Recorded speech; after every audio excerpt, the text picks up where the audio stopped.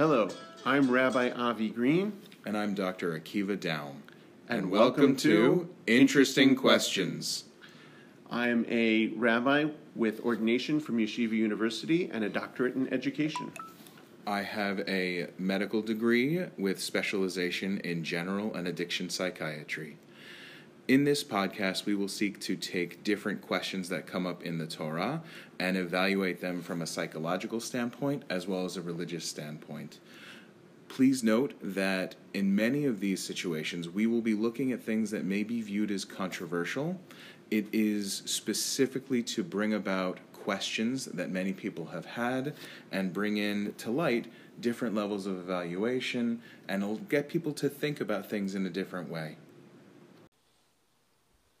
So, Avi, we begin this parsha with Bnei Israel leaving Mitzrayim, and there are a variety of very back and forth situations. And I'll clarify what I mean by that. Bnei Israel leaves, and right in the beginning, it's very clear that Hashem sends them in a different direction so that they will not become overwhelmed and fearful. And right after that, we have Paro coming and chasing them and protecting them. And then we have the splitting of the Red Sea and the drowning of the Mitzrayim.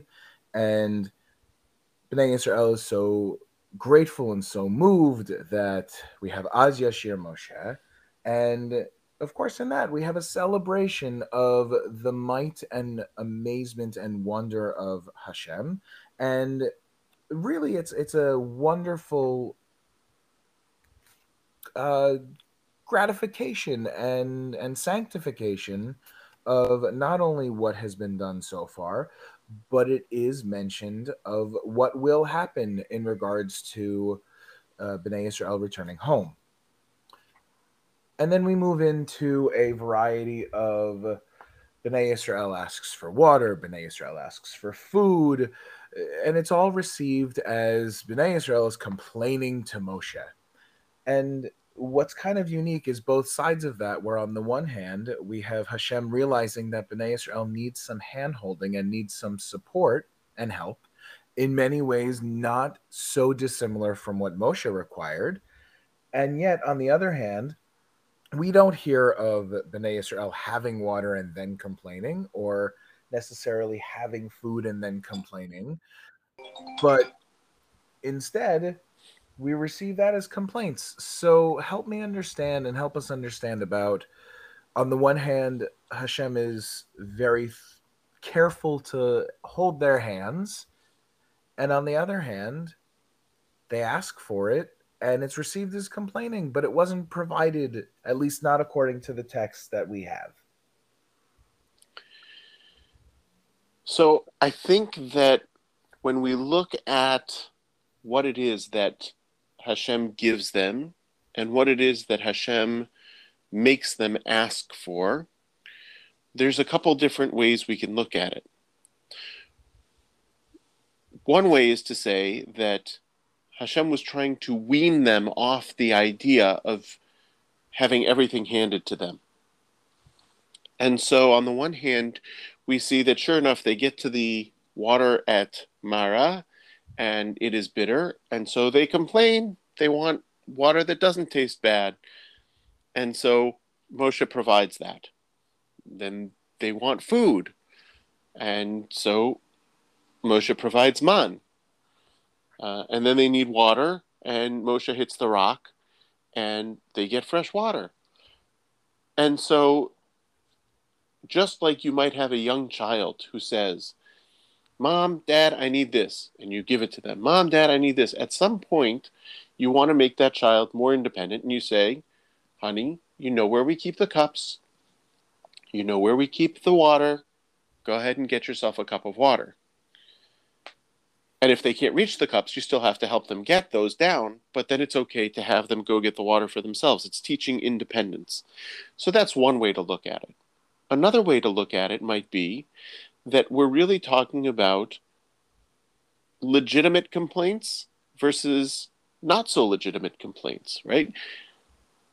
Asking for what you need can be a learning moment in and of itself.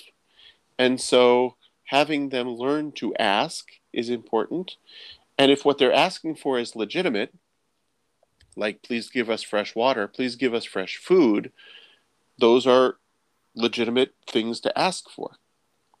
Now, some of our commentaries teach us that those weren't quite as legitimate things to ask for because they had some of those things, that they actually had food.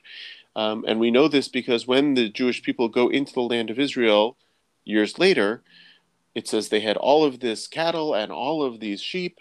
And, well, where did those come from? Well, they had taken them out with them from Egypt. In fact, they had taken many things with them out from Egypt, but they didn't want to use those things.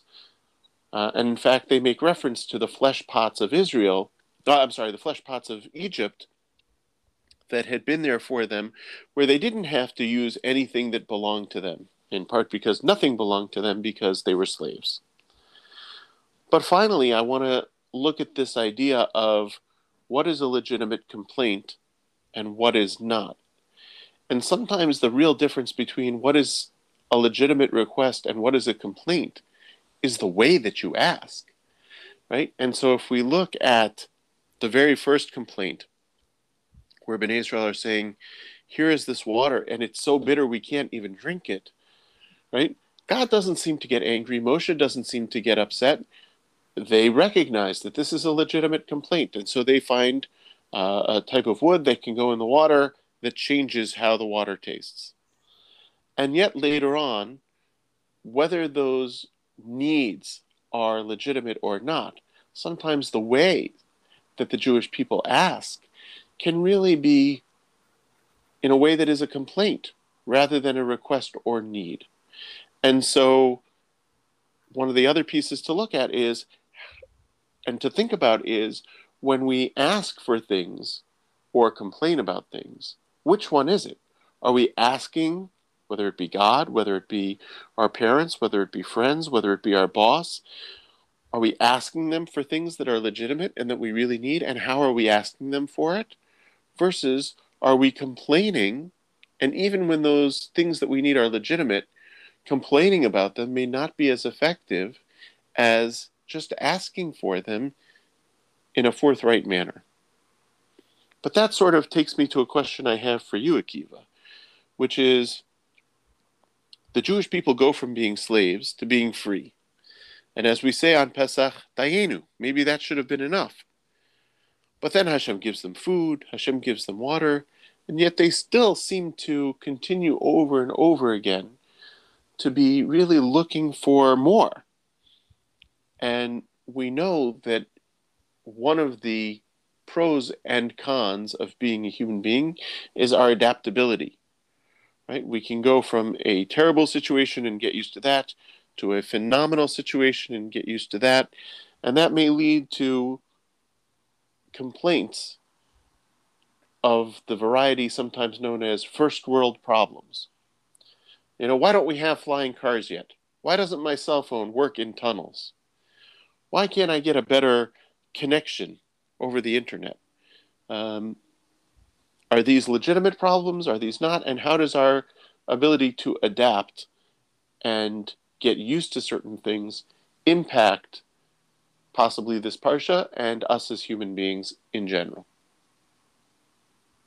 Well, thank you for answering that piece, because I think it does bring a lot of clarity and really helps me to answer your question, which is, I think on the broader spectrum, how do we find out if a complaint is valid and validate those which are, and not invalidate, but redirect, let's say, those complaints that are perhaps less than appropriate, let's call them.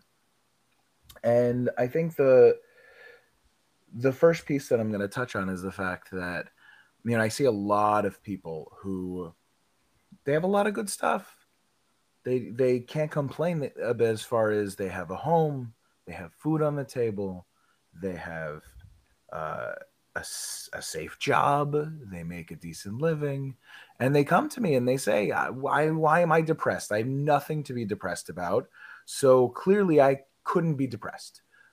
And what's very common with these individuals is they still have depression.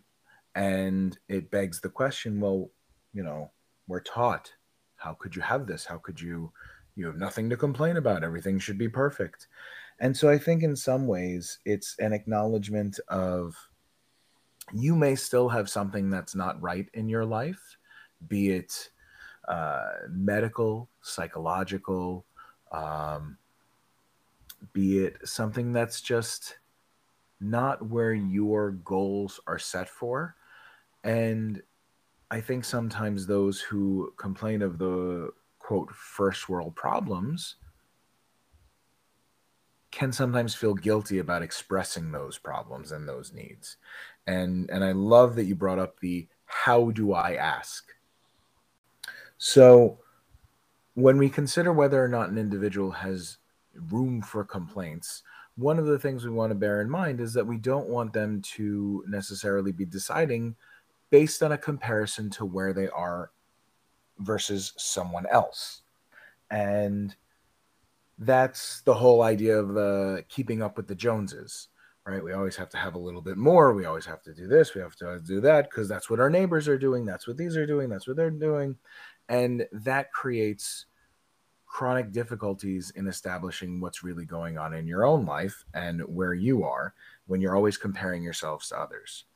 Because the truth is that someone who has seemingly everything can still have legitimate difficulties and legitimate issues to have to deal with, which is why we have the other catchphrase, more money, more problems, which in some ways could be perceived as just an excuse.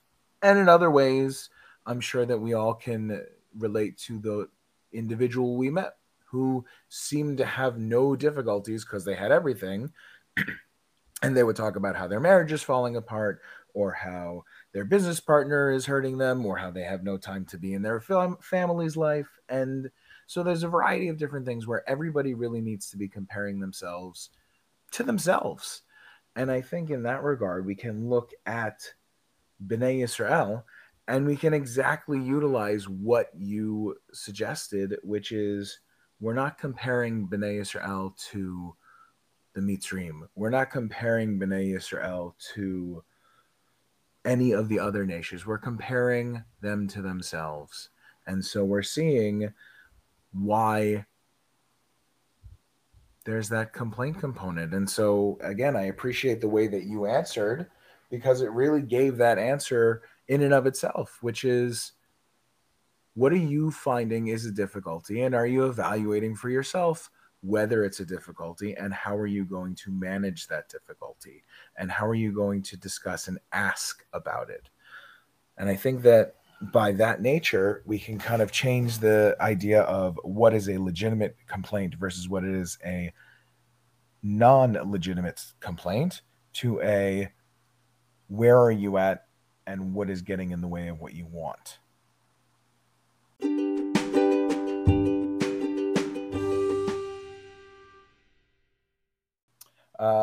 Avi, in last week's Parsha, we have an introduction of Rosh Chodesh, and then we have an introduction of Pesach. And now in this week's Parsha, we have a, let's call it a reintroduction, because of, we do mention about Shabbat in Breshit, but here we have a bit more of a, this is what we need to do to make sure that we have adequately prepared for Shabbat. And what's kind of strikes me is there method, and what is that method to the order in which we have some of these mitzvot start to be explained to us that we continue to hold?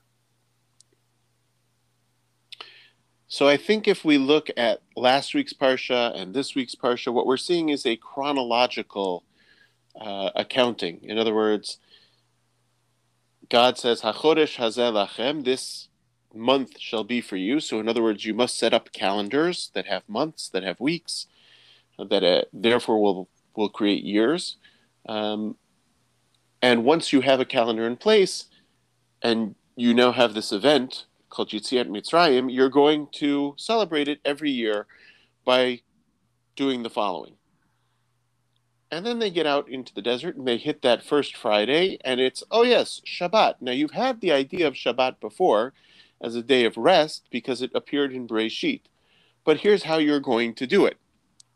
And the idea that you're going to get double man on that day, on the Friday before, so that on Shabbat you won't have to collect. Later on, when the Chagim are presented to us, and it is part of the Torah reading that we do every time we read, we reach one of the Chagim, we see that those Chagim usually, that Torah reading usually starts with Shabbat, and then it goes into the other holidays that are biblical. And the rabbis teach us that the reason it is set up that way when they are all presented together is because Shabbat is the model for all other holidays. Shabbat sort of has the sets of rules of what you can do and what you can't do, and the other holidays play off of that. Oh, they're like Shabbat, except you can do this. They're like Shabbat, except you can't do that. And so Shabbat in many ways is the model of what we can do, but in this case I think what we're seeing is a chronological presentation of the events that happen to them rather than a overarching model of here are the holidays you as the Jewish people are going to have, and here is what you should do on them. So Avi, I'm going to throw a step further and say, so if we're suggesting that it's just a chronological discussion, where's the lesson?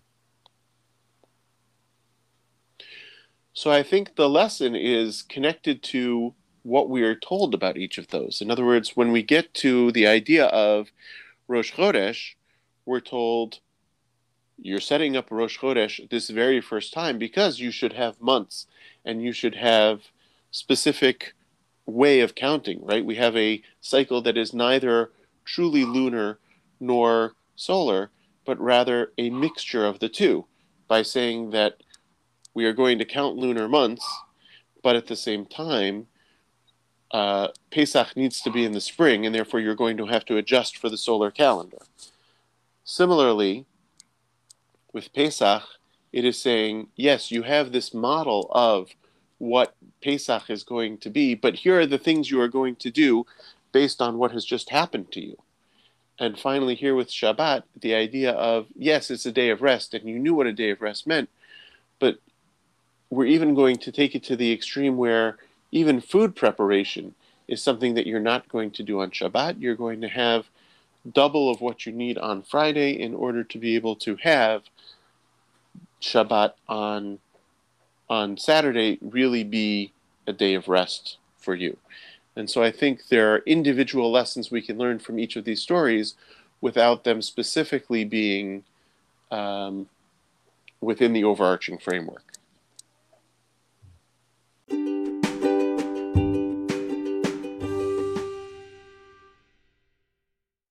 Akiva, at the end of this week's Parsha, Bnei Israel is attacked by Amalek, and our rabbis bring up the question of whether Amalek is a very specific series of people, a nation, or whether it is a specific type of action or activity that makes someone part of Amalek.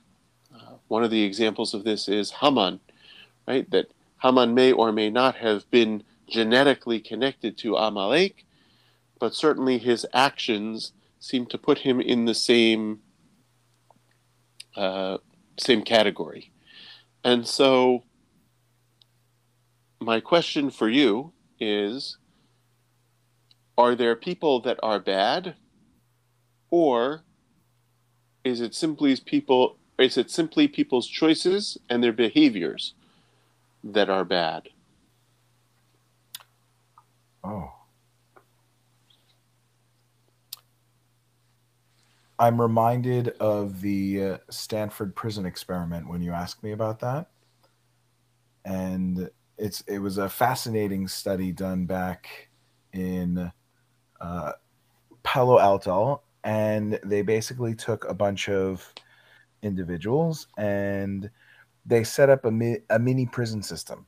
And they set up that some of the people who were in the study were guards and the others were prisoners. And very, very quickly, both groups adapted to whatever role they were given. People who maybe were never controlling or domineering before, who were placed in the role of the prison guard, became very controlling and domineering. And by the way, this should not be perceived as a critique in any way of the prison system. Not talking about that at all, just talking about this particular study. And individuals who were the quote prisoners were finding in themselves a very meek presentation. So much so that the study actually, I believe, was cut off early because of the massive change in behaviors that both groups had so readily. And this was exactly that question of, is it a behavior or is it the person? And I think in some ways, it is very much a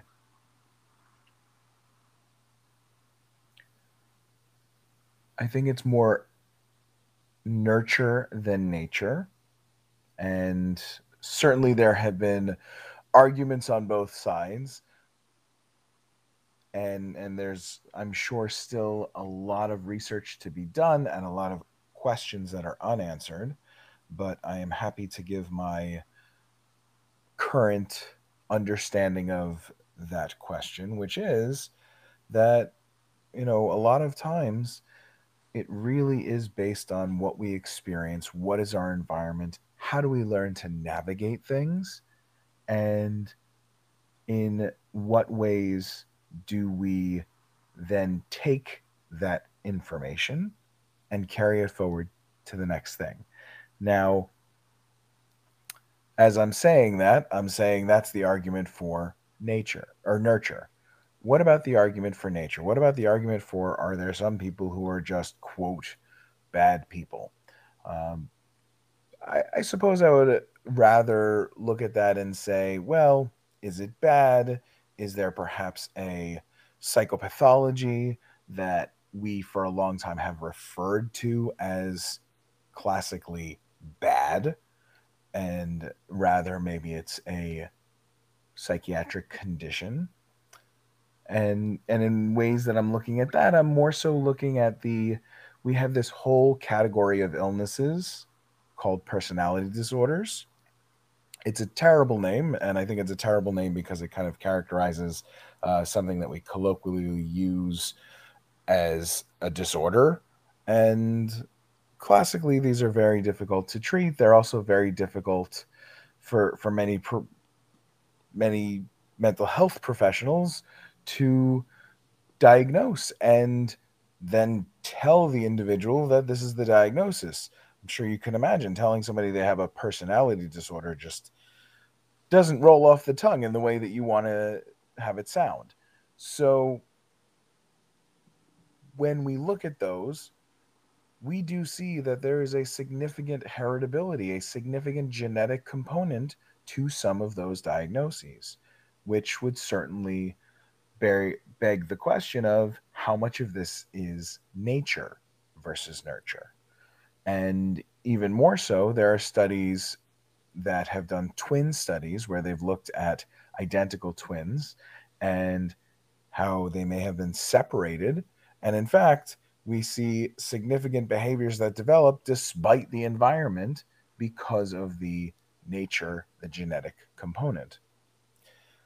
So now that I've given you a completely convoluted answer of, are there bad people or bad behaviors, I think that I would bring that question back to you, Avi, in regards to we end the parsha with, again, this cryptic piece of Hashem will have Moshe write a remembrance that Hashem will erase the memory of Amalek, and that Hashem continues a battle with Amalek from generation to generation. So if we go along the lines, which I like where you're going with this, of the idea that Amalek may be more of a characteristic or a description than a particular nation, is this perhaps a component of the Yetzer Hara? I think it could be a component of the Yetzer Hara. I think Judaism very much buys into the idea of not only do we have free will, but we have the opportunity to choose what we do. We have our animalistic side and our intellectual side, and part of our Yetzer Hara, our desire to do ill, is to allow our animalistic side to run free and unchecked. At the same time, I think that it's more than that. I think that there are, little indiscretions that we allow ourselves in life, little mistakes, right? So I'm trying to be good and I'm trying to be on a diet, but I give in and I have a couple cookies. That's a Yetzer Hara, but it isn't really hurting anybody. On the flip side, the idea of going out and murdering, or going out and destroying a nation, is a very different kind of perspective. And to throw it back to you, you talked a lot about the individual, but I would ask you what we know about groups that act in this way. In other words, groupthink, the idea of groups acting and not necessarily feeling like any one individual has to take responsibility for the actions of the group. And so whether we're talking about Amalek or whether we're talking about people who are storming the capital of the United States, maybe there's some groupthink there and some lack of responsibility from individuals. And how do we see that? I love it. Groupthink, I will very boldly say, is not a good thing. And why will I say that so boldly? Because every reason that you just described, groupthink. And even more so than that, I would argue that even some of the things that we think in our own estimations are noble things, still perhaps not such a good thing if you haven't thought for yourself about the merits of yes or no, is this something that's right for me to do? And I think that absolutely, when there's a group and you can almost get rid of any individual responsibility, we've seen time and again that is never a positive. That's never something that's led to wonderful things. And even we could even go back to Noah, right? How do we end Noah? We had groupthink. We said, let's build a tower. Not a good plan. The only times that I think that we can even look, or rather not the only times, but that was one example of when it's not a positive.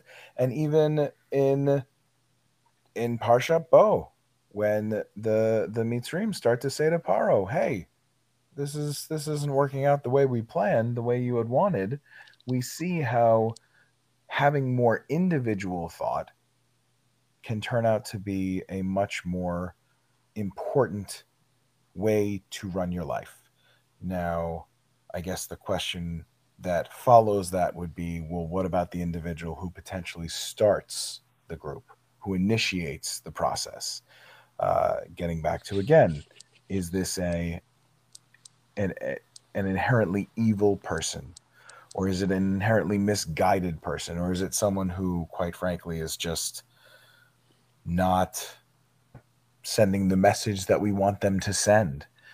And I think you can hear, as I'm trending with these thoughts, where it ultimately falls, which is not always so clear-cut, this is a bad in the classical sense, but rather certainly misguided, certainly distorted.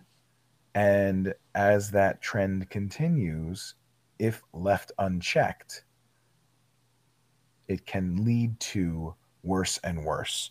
So I'm going to invariably kind of combine these pieces where the Yetzer may be, have a cookie.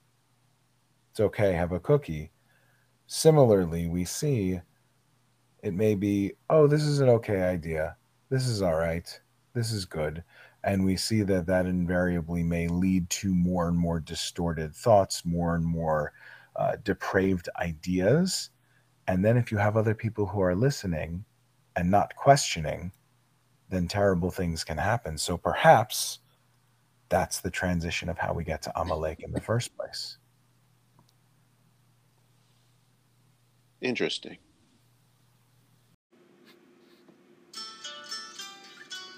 Thank you for listening. If you'd like to reach us, you can reach us at iqdiscuss@gmail.com. We look forward to hearing from you and responding.